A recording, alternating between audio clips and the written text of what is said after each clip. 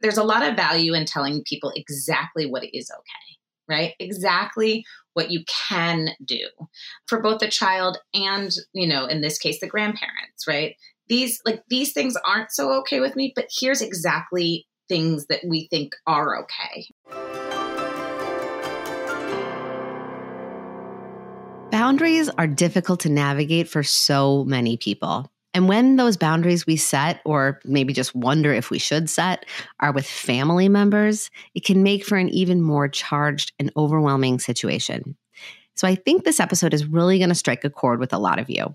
This is an answer to a listener question who writes in asking for advice on how to keep her parents and in-laws engaged with her young child while still setting appropriate boundaries. From receiving excessive and unaligned gifts to feeling like an outsider at family functions, all the way to her fear that their opposing political views will rub off on her child, there is tons to unpack with this concern. Dr. Emily Upshur, my partner from our joint practice, Upshur Brain Psychology Group in Westchester, New York, is back to help me answer this mom's questions and hopefully provide her with the support, reassurance, and the solutions she's looking for. Hi, I'm Dr. Sarah Bren, a clinical psychologist and mom of two. In this podcast, I've taken all of my clinical experience, current research on brain science and child psychology, and the insights I've gained on my own parenting journey, and distilled everything down into easy to understand and actionable parenting insights so you can tune out the noise and tune into your own authentic parenting voice with confidence and calm. This is Securely Attached. Hello, everyone. Welcome back. Today we have our wonderful Dr. Emily Upshur with us to answer one of our listener questions. Hello, welcome. Hi, guys. Good to be here. So today we're going to be responding to an email that I got from a listener named Jenna. And Jenna sent an email about getting clarity on how to keep grandparents engaged with your child while still setting appropriate boundaries. And this is something that comes up a lot for me. Emily, I'm sure you too. Yep. Oh, yeah. Even in our own lives, right? Like we're human beings. We have in-laws, we have parents, and we have families. So it's always like a dance. But Jenna brought up a lot of really good points that I want to bring up because I think they're pretty universal, right? I think that they're things that people experience. So she is looking for ways to deal with excessive gifts and toys that don't align with her parenting philosophy that are coming from her in-laws. Sometimes she feels like an outsider at family gatherings, and sometimes she feels like the way that her in-laws are interacting with her child don't feel very good to her.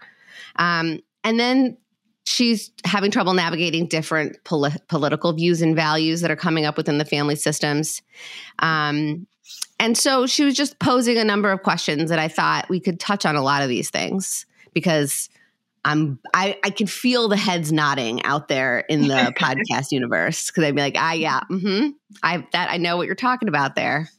Definitely. I mean, I love that she had a broad range of questions in this as well, because I think a lot of these things come up even in the healthiest of relationships. So it's great to be able to sort of hash out a strategy ahead of time. Yeah. So let's break it down. I think why don't we start with the first little bit of like sort of this broad strokes, like how do I keep my family engaged while I don't always want to be having them in my life all the time? Like I want to have these boundaries, I want to have some separation, but I don't want my kids not to have a relationship with their grandparents. Or to take this and sort of extrapolate, what if we have grandparents that live far away and we don't have an opportunity to have them in our lives? How do we help keep an engaged relationship with our kid and our grandparent, whether we have boundaries by choice or boundaries by geography or whatever it is? Sure. Yeah. I think that's a great question. And I think this writer was saying, her parents, this particular case, her parents were not as involved, right? And maybe more physically distant, but also just sort of like more emotionally a little bit less involved. And so either way, I think a nice way to have sort of a connection and it's pretty easy, frankly, is I always used to love sending like just big manila envelopes of my kids' art to my in-laws, right? It's like a really easy way to like, they send so much home. All of you preschool parents know what I'm talking about, right? Like, yeah, you've got a surplus. Yeah, and even in elementary. So I would literally just get a manila envelope, put every extra piece in there. And then, and they used to send at the end of a cycle or the end of a unit.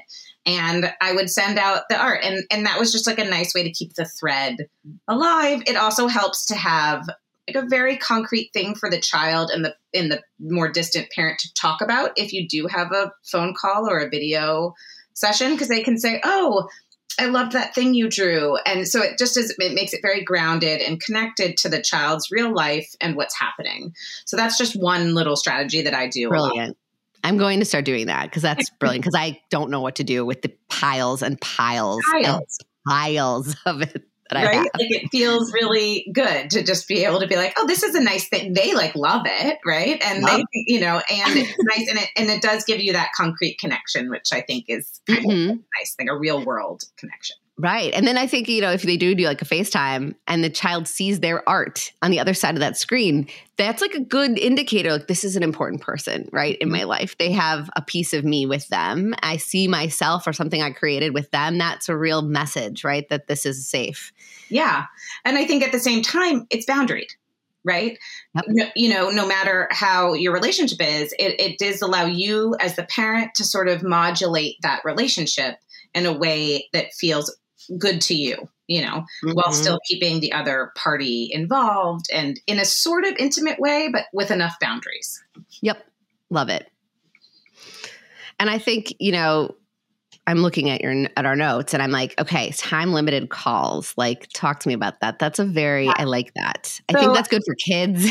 Yeah. I always find that like, there's a little bit of if you have a little bit of a strained relationship, or if it feels like it's too much of a relation, too much closeness, it's nice to have boundaries in a time limited way. So a nice way to do that is to actually schedule calls like before a thing, like 15 minutes before bedtime or dinner time, right? So that it has a natural, quote unquote, natural ending. So that you don't feel like you don't have to confront it directly necessarily. Like, oh, this has been going on too long, or, oh, I can't stand this person, or, oh, I want this to be less intense. You can say, oh, we're going to have a quick call. We just wanted to call you before dinner just to say your face and say hi, or FaceTime, just to say hi, give some quick updates. But, oh, we're going to have to run out to X activity, X dinner. So it gives you a little bit, you can get through anything for 15 minutes, right? So it sort of gives you a little bit of a modulation that's external, which helps a little bit. Love that. And I think pivoting over to this other point that this listener brought up of like, how do you deal with all the excessive gifts that maybe they don't align with my parenting values, or maybe they're just too many?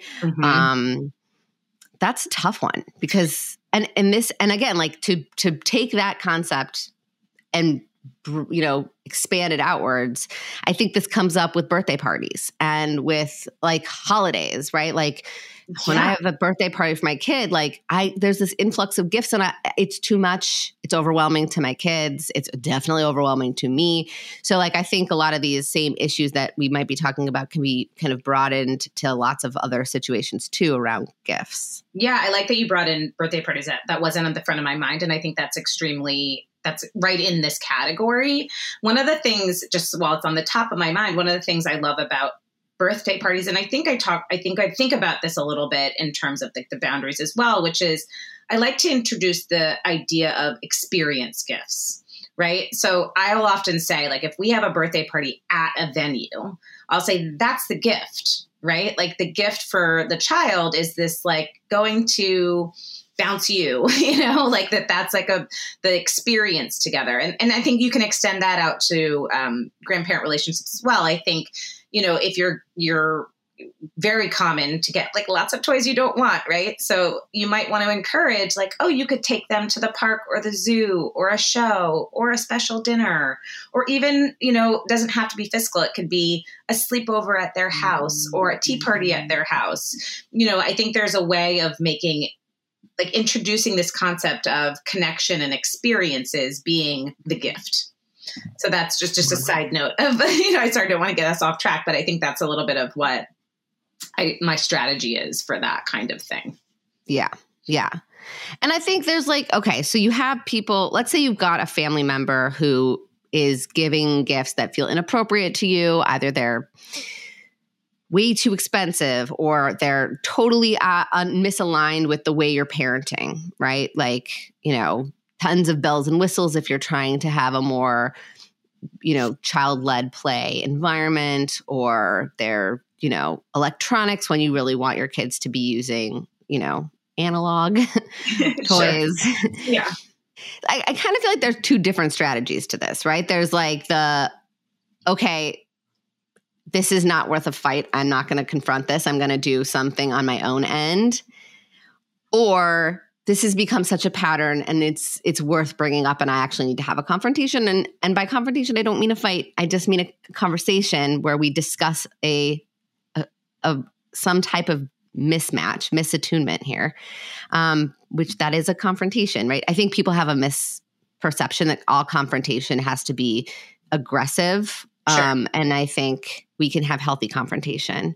Yeah, I think of it the exact same way. I think that you sort of have a decision tree. Do I want to sort of do a workaround here and sort of deal with it, right? And figure out a way to deal with it in the best way for my family? Or do I want to try to change the behavior, the external behavior of the other person? Do I want to say like, please don't give me these many gifts? So I think we can talk about these two in two different ways. I think the sort of less quote unquote confrontational way, if you're not really trying to change what the other person is doing, which can be hard, right? We know we can't change other people's behavior very well. One of my favorite hacks is to just take batteries out of noisy toys, right? Just take them out. It's no big deal. You take out the batteries. I've even been known to sort of like put tape over lights or, so you can make something a little bit more analog that might otherwise not be. The other piece of that is, maybe one bells and whistles toy is okay with you, right? So I say like, get a bin, throw all the extra, auxiliary, too many of those toys in the closet and just take one out at a time for your child to play with, right? Like you can do, I call it a closet rotation. It's actually a good idea to do with all your toys because they become novel. You don't have to have so many, it sort of reduces that a little bit. And so that can sort of limit it, make you feel like, oh, I don't have to have all these bells and whistles and lights and all these things sort of like in my playroom or in my living room, like that's a really nice way to sort of modulate that. And the other thing, it took me a long time to sort of accept this is like, it's okay to just donate some of these things, right? Like I will literally take the gift and bring it right to the donation place, Yep. And it makes me feel, and it makes, look, it's a nice thing to do. It feels good. Sometimes I'll involve my child in that. If it's not too difficult for them, frankly, to part with something. But I think that's okay too, right? Like, again, this goes to what feels okay inside for you, Yeah. And I think there's lots of different ways to do that sort of pruning of the toy strategy. Like, I think there's, like when I do this a lot when there's one huge influx of toys, like a birthday or a holiday. And it's like my kids even can acknowledge that it's overwhelming. Like this is too many toys. Like this is too much stuff. It's overwhelming. We can't fit all of this in our space. So let's go through it and pick out a couple things that feel really special to us. And then let's think and pick out a couple things that we would really love to give to a kid who maybe doesn't have any presents right now, or doesn't have that many toys to play with. Like what would be really nice to give away? And it's not like, what are you going to not have? It's like you think of it from sort of an abundance mindset perspective. What do we want to take from this pile to give to somebody who would really love to play with this too? And I think the younger you start this concept with kids, the easier it is. And it can be something that is a part of your ritual when you have these big milestone present gathering moments. And it can help, like it helps teach gratitude. It helps teach generosity. It helps you can start conversations about, having and not having, and like how there's a lot of inequity in the world, obviously developmentally appropriate stuff. Kids can handle these conversations. But I do think that there is a little bit of an art to getting kids on board with donating. And I think sometimes that's better than just like all the toys disappeared. Where did my toys go? Although I have been known to disappear toys, you know, I'm not, I have zero shame to any parent who has done a toy sweep and they're just like, and your kid's like, where did that go? And I'm like, I have no idea. I love that. I don't know. Must be lost in your mess. I don't know. I definitely use that. And I love the idea of the collaboration though, because I have, you know, one of my strategies is I have had birthday parties. Like this moves into our second category, which is like, how do you confront or like change the other outside behavior? And like in the birthday party sort of celebration holiday zone, I have been known to give like a little bit of structure to the gift giving. Like, we're having a birthday party. We'd love only books. Thank you so much for coming. Books would be great. Anything else, we're tip top full, you know? And sometimes I'll collaborate with my kid in advance. Like for an older child, I've had birthday parties where, like for my own son, where I've said, we're going to ask people for a donation for your birthday party, but you can have one gift. Like what gift would you really like? And what place do you think you'd like to choose to donate something, like a basketball camp for underserved kids or a book collection, or, you know, like, and getting them involved in the location. We've done that in the past in my own family, and they kind of like it, you know, like it's a really nice thing to do. People feel good about, you know, donating to your kid's cause, and it doesn't have to be all or nothing. They can still get a present or two out of the deal. Right. And I think it's important that kids get presents, right? I think it's important that they feel that if it's always giving away, they're going to feel, of course. Yeah. It's like restriction, right? Like if we never get to have something, we want more and more and more. It's like we really want them to have ownership over that day or that it's okay for our kids to get things. But I think it's also okay for us to modulate how much, and for us to say like, hey, you know what, for your birthday as a family, we're going to get you one big present. And we're going to take the presents that come in from your birthday party and donate them to something. Or maybe you can pick 2 or 3 that feel really special to you and we'll, you know, donate the rest. Or even if we don't want to donate, like sometimes I just like take the presents and I put them away in a closet and I bring them out and they can unwrap them for like a doctor's visit that was really tough, or like a sick day, or just like, yeah, totally. Right. Like put them on a plane. Absolutely. Like I sometimes, but I have to do this tricky thing because I'll have to like unwrap them so I can figure out who sent what, and then wrap them up again and then tuck them away. And that's just fine. It's just the way it goes. It could be a lot. Yeah, I totally agree. And I also think the other thing, like if we're talking about something a little bit more intimate, like family, right? And presents, like from grandparents, for example, I think giving like, you know, this is like a soft quote unquote confrontation, right? Like, I think you can give a little structure, like, oh, you know, my child is really into painting. We love paints because that's your values. Maybe that's what you're, you know, like there's a little bit of structure you can give to the gift giving. Oh, they really loved it last time when you gave blocks. You know, is there a different kind of blocks that you can give? Something along those lines. Or like more of the same. Like if there's certain things, like in my family, my go-to is Magna-Tiles. I'm like, first of all, I'm like, I cannot have enough Magna-Tiles. I'm obsessed with Magna-Tiles. One day I want 1 million Magna-Tiles in my home, and I want to just throw away all of my other children, all of the rest of their toys, and just have a whole room full of Magna-Tiles. But it's a great gift where you could be like, you know what?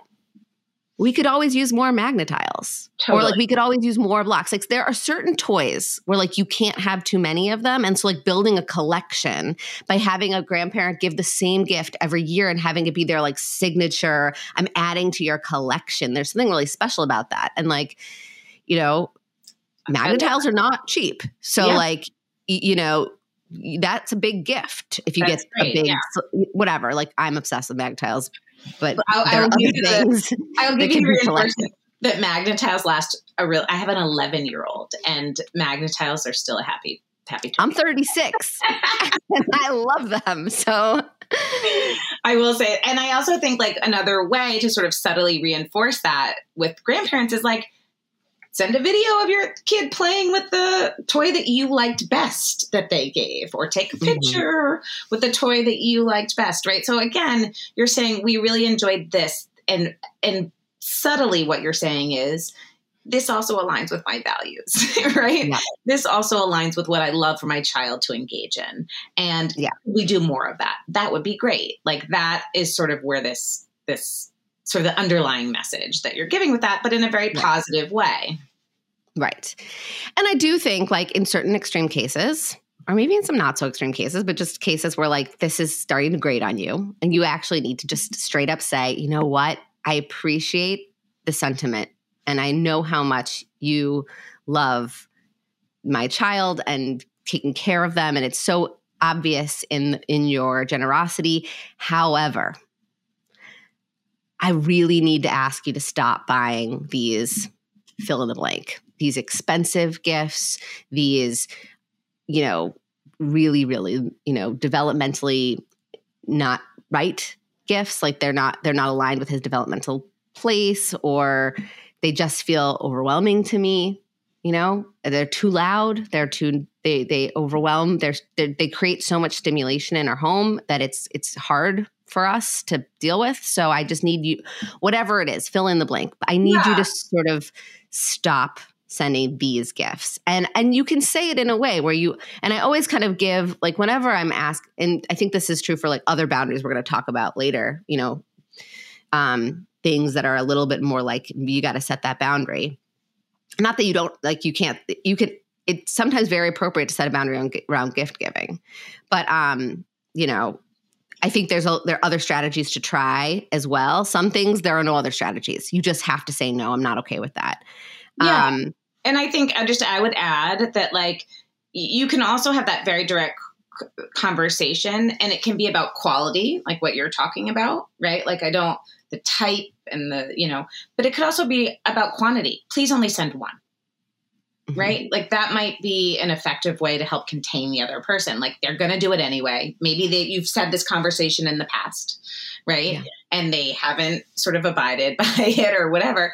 And so maybe the other strategy is to say, please only send one. I remember one year I told all of our family, you can only send 4 presents each for Christmas. That's it. 4 presents. So, make your list. Right? Like, please only send 4, and, maybe you'll get 6, but at least it limits it, right? Like it gives a little bit of a structure that if you can't eliminate it entirely, it does help to modulate it. Yeah. But like, I feel like this is like a nice segue into talking about situation where, like, let's talk about where the boundaries are not so wishy-washy, right? Like where it's really cut and dry. Like, I am not okay with this. Like, this listener talked about a family member like taking her kid away from her at family gatherings and how that didn't feel okay to her. And, there are, I'm sure, lots of other examples of behaviors that our family members or other people in our lives may engage in that we're just really not okay with. And we have to set a boundary. We have to say no to that. What are some things, like in general, like what are some things that we can do when we have family members who really kind of cross lines for us? And remember, like, just because they might feel, the other person might feel like that's not a big deal, right? So for them, it's not an egregious, thing that they are doing. But even if it is for you, something that makes you uncomfortable, it's okay for you to say, hey, this thing doesn't work for me. Yeah. I mean, I think I always say, like, fundamentally, the first place to start is to get on the same page with your partner if you have one, right? Because it's really hard to implement set boundaries if you guys are on different pages. I also think the other strategy is to be really planful. Like, if you find yourself, this listener, was sort of like, I find myself at my in-laws and I feel my child be swept away. Right. And I think being planful about that visit, go in talking to your partner about how to help modulate the grandparent interactions or how the level of involvement that you would like and seek. And maybe you state that to them at the front end of things, is a really, really helpful thing. And I think that being a little bit more mindful and planful around the visits is going to be like an important piece of that. And you can make an announcement about that. either before, say like, just want to let you know, my child has a nap time at this time. He's not going to be able to like play with the cousins for hours and hours, or, whatever frame feels like is more modulated for you. And talking about that with your partner, I think, is extremely important ahead of time.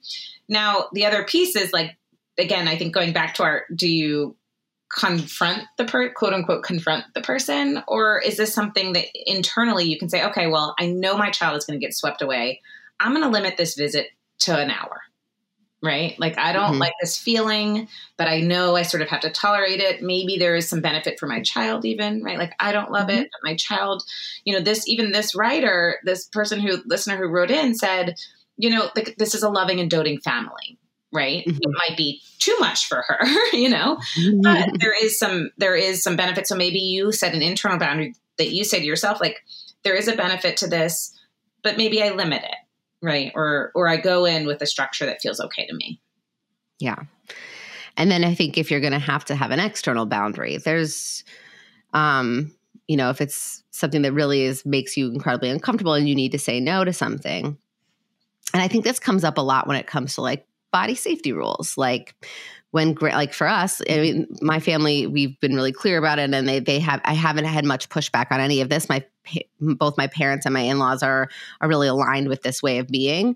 But it comes up a lot, this idea of like when a grandparent is like, you got to give me a hug. You got to come give me a hug, or I'm going to give you a kiss, whether you like it or not, or you're going to hurt my feelings if you're not going to give me a hug. Like, so that I think there's a lot of boundaries that we do need to set on behalf of our kids when there's these kinds of, and again, like, these are loving grandparents. They're not trying to be disrespectful or, cause any harm at all. This is coming from a loving place. And I think that's a really important place to start when we're setting a boundary. So I teach like a 3-step framework for like setting a boundary. And the first one is always like, find the good intention, give the benefit of the doubt. Like, can you try to help them let them know you understand that they're trying to create connection here.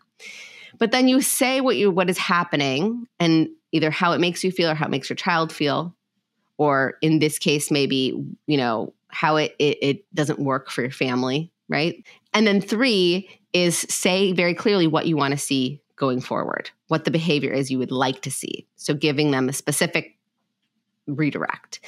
So that might look like something like, Grandpa Denny, like, I know you love this kid so much and you just really want to like smother him in hugs.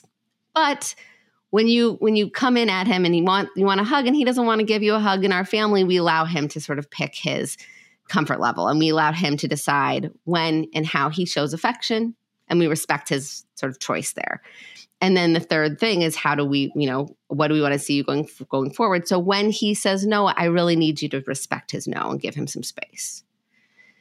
So you're giving him the benefit of the doubt, which helps him not be defensive and shut down. And then you're saying what it is that the problem is and kind of giving some explanation for the reasoning that you have, and then sharing exactly what you want to see different. We need you to give him a little space when he says no.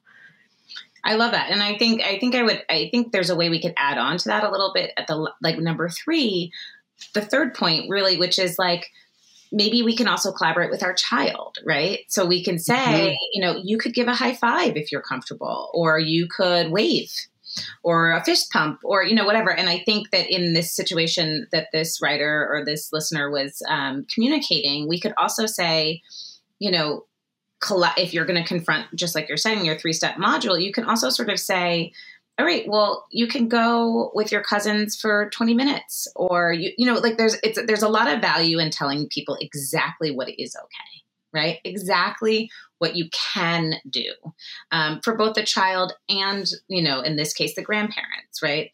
These things aren't so okay with me, but here's exactly things that we think are okay, right? And these are ways that you could achieve them. People do really much better with that structure and sort of like an executable than they do in a vague, like, please don't do that. It's confusing and harder to understand. And it also makes them feel probably a little bit bad, right? But if you say, but you can take them to get their nails done and come back, or you can, that would be great. We would love that. Or you can, take them for a dinner or a snack, or why don't you change their diaper this time? That would be lovely. That gives you just a little bit of something where your boundaries are respected and they feel like they're still engaged. Right. Because I think, we have to think about too, like,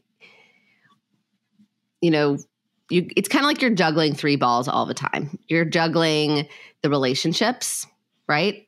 You're juggling your objectives, right? I need to maintain my family values. I have these things. And then you're juggling like your own self-respect and your needs to honor your own feelings, right? Like, I'm not comfortable with this. I have to validate and honor that. This is my experience. So and it's not like if you prioritize one of these three balls you're juggling, you have to drop the other two.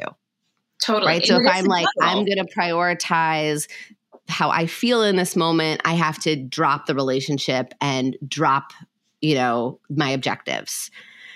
But I think we have to sort of understand, like, sometimes we're going to prioritize one thing more than another. So if this is a stranger in the park and they're like, crossing a boundary, I'm going to be like way firmer. And I'm going to say, absolutely not. I don't know you and you can't come near me, whatever. Right. Like, or you could be kinder, but like, whatever. You could be really clear about, I don't need to preserve the relationship here, right? I don't have to protect this person's relationship with me to set this boundary. An in-law, very different, right? I do need to protect that relationship. Even if I don't even care that much about that relationship, I need to protect it because that other pieces that I'm trying to juggle, like family harmony and being able to have my own sense of like peace at family gatherings and not feeling like an outsider or not feeling like this is incredibly painful and uncomfortable to be here now because the relationships are so strained. Like, there's a little bit of like, okay, it's politics sometimes. You got to kind of like play this game of like, I've got to manage the relationships. I have to manage my objectives of like choosing certain values for my families and choosing certain ways that we're going to behave and be. And I have to make sure that I'm feeling comfortable.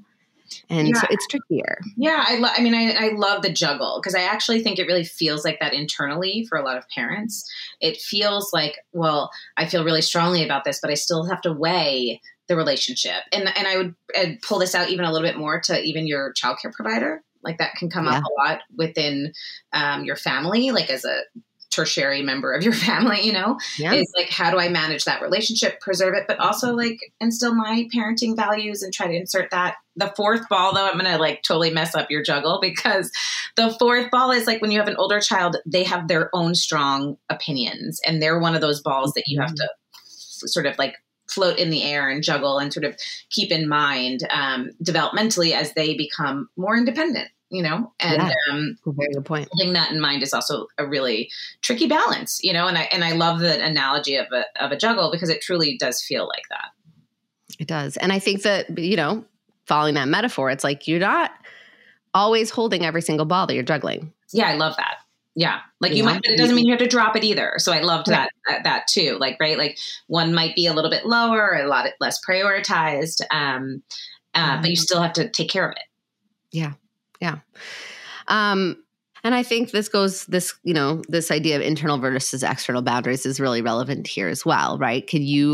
Are you able to so the difference in my mind between internal boundary and an external boundary is an internal boundary is something that's private. It's just for you. It's some type of way that you can like separate and create space from other things inside of yourself. Like, I'm not going to let that in. That's their belief.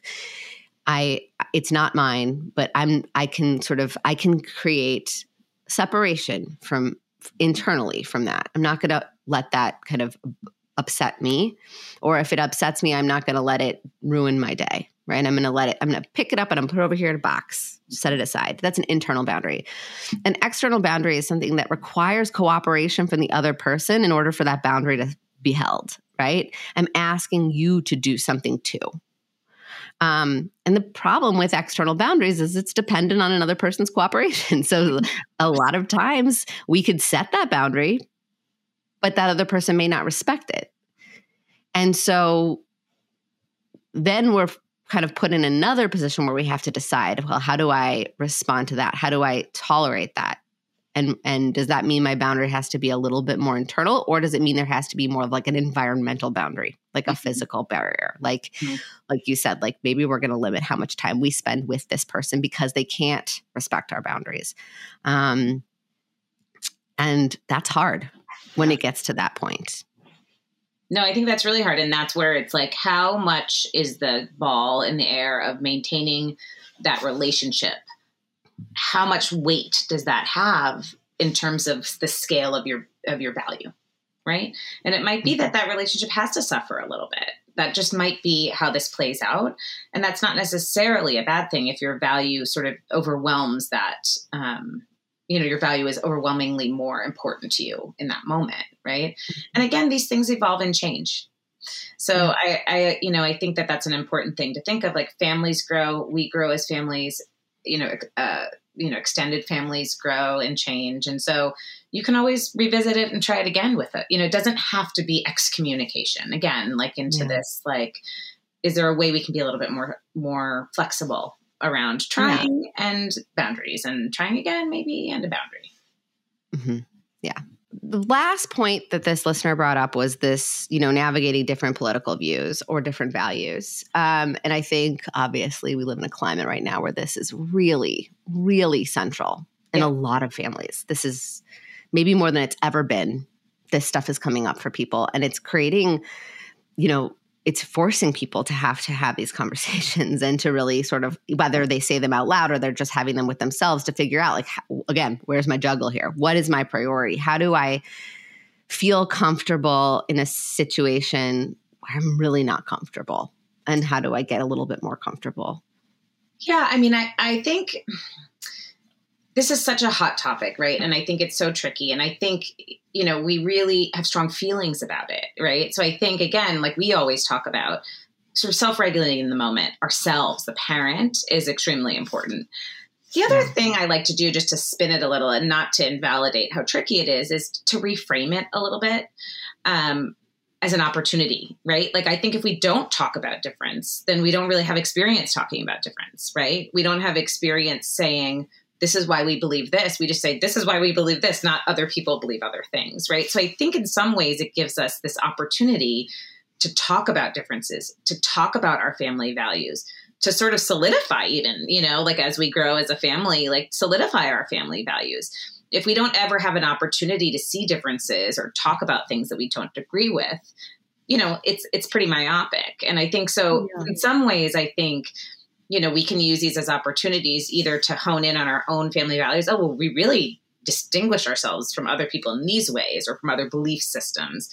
And how do we interface with that? That's a skill, right? How do you interface with people with differences, different political views, different values is a complete skill. And it's tricky for us adults.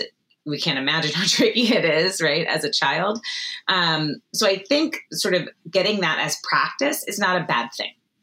Yeah. On the other hand, there are people that aren't approaching it, right, as open-minded as that on the other side, potentially. And I think it's okay to limit your access to those people, right? Again, that's you might feel really strongly about that. Or like to your analogy with the, juggle, like there might be values that are just non-negotiables for you. Right. Mm-hmm. And so that's kind of okay to have a firm boundary on those, whereas others might be a little bit more flexible. And so I think keeping in mind that it's not all this black and white situation, that there might be a lot more nuance in trying to tease out, where your values are and how you talk to them about them and the boundaries that you set externally. Yeah. Yeah. And another thing to think about, like this listener brought up the question of like, if my child is around these very different viewpoints politically or value-wise, is that going to like somehow, disrupt what I'm trying to teach them, and what our family values are? And I think it's a very valid question, but I also think it's important to remember that, you're likely with your child far, far more often than they are with these individuals. Certainly if you are setting up certain boundaries as well. But even if you're not, like, even if you're just like all internal boundaries, like I'm just going to like really take breaths while we're here and like kind of like zen out and like tolerate.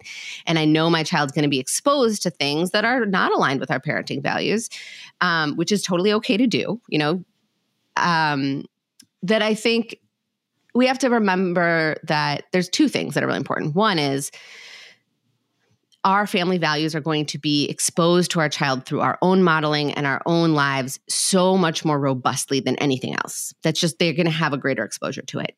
And two, they don't need to live in like an information silo, you know, for them to have your values. In fact, I do believe that being able to be exposed to a wide range of values and then being able for you guys to have a conversation about that and what that means and what that was like for them to hear those things and what they thought about it and how does that work for our family or not work for our family. Like these are really rich opportunities, actually, kind of like what you were saying, Emily, like talk about the differences and actually foster empathy and foster perspective taking and foster critical thinking.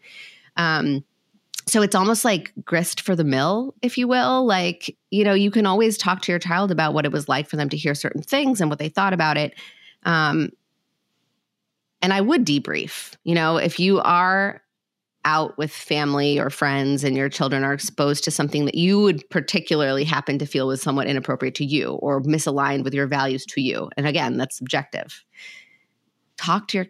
Check in with your kid, debrief with them afterwards, you know, in a calm, connected moment when you guys are back home and say, hey, I heard some people talking about this. Did you notice that? What did you hear? What did you think about that? You know, and have a conversation. Yeah, I think avoidance of it is precisely the thing that perpetuates the danger of it, right? And so I think that, you know, just to exactly your point, Sarah, like the cognitive flexibility that you get out of debriefing, discussing, you know, knowing the other, right? Like exploring why would someone else have a different belief than me does in and of itself inoculate almost, right? Your child against the risk that something will just rub off on them, right? By having that sort of value and life lesson and experience with you, that's very unlikely to occur. I love that. I think that's so rich. This is all so helpful. And I think, yeah, I mean, I hope that this listener finds this to be, you know, a resource. We're not giving like a single solid, hard and fast answer to any of these. And maybe that's frustrating for people who are listening too. Just like, can you just tell me what to do? But like, there's so much nuance to all of this stuff. So my hope is that there's a mix of sort of really concrete strategies that you can try for some of these things in here, and also a way to kind of look at it from multiple angles and try a bunch of different things and see what works for each individual family, because it's always going to be different. Yeah, I totally agree. I think it's important to keep this a dynamic system, right? An ever-changing and dynamic system. It'll change as your child grows and develops. It'll change as you grow as a family. So keep on your toes, I guess. Yeah. And that's modeling flexibility. You know, that's a good trait to model. You know, open-mindedness, flexibility, ability to like kind of move with fluidity and be willing to change and be willing to try new things. Like that's resilience right there. So your kids are watching you do that. So it's going to have benefit also. Yeah. All right. Well, thank you so much for coming. And I'm sure we'll be hearing from you very soon. It's great to be here. Thanks, Sarah. Bye.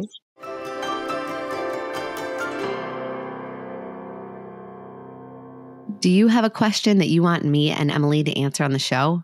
You can always DM me on Instagram at Dr. Sarah Bren, or head to drsarahbren.com and click the podcast tab to submit your question there.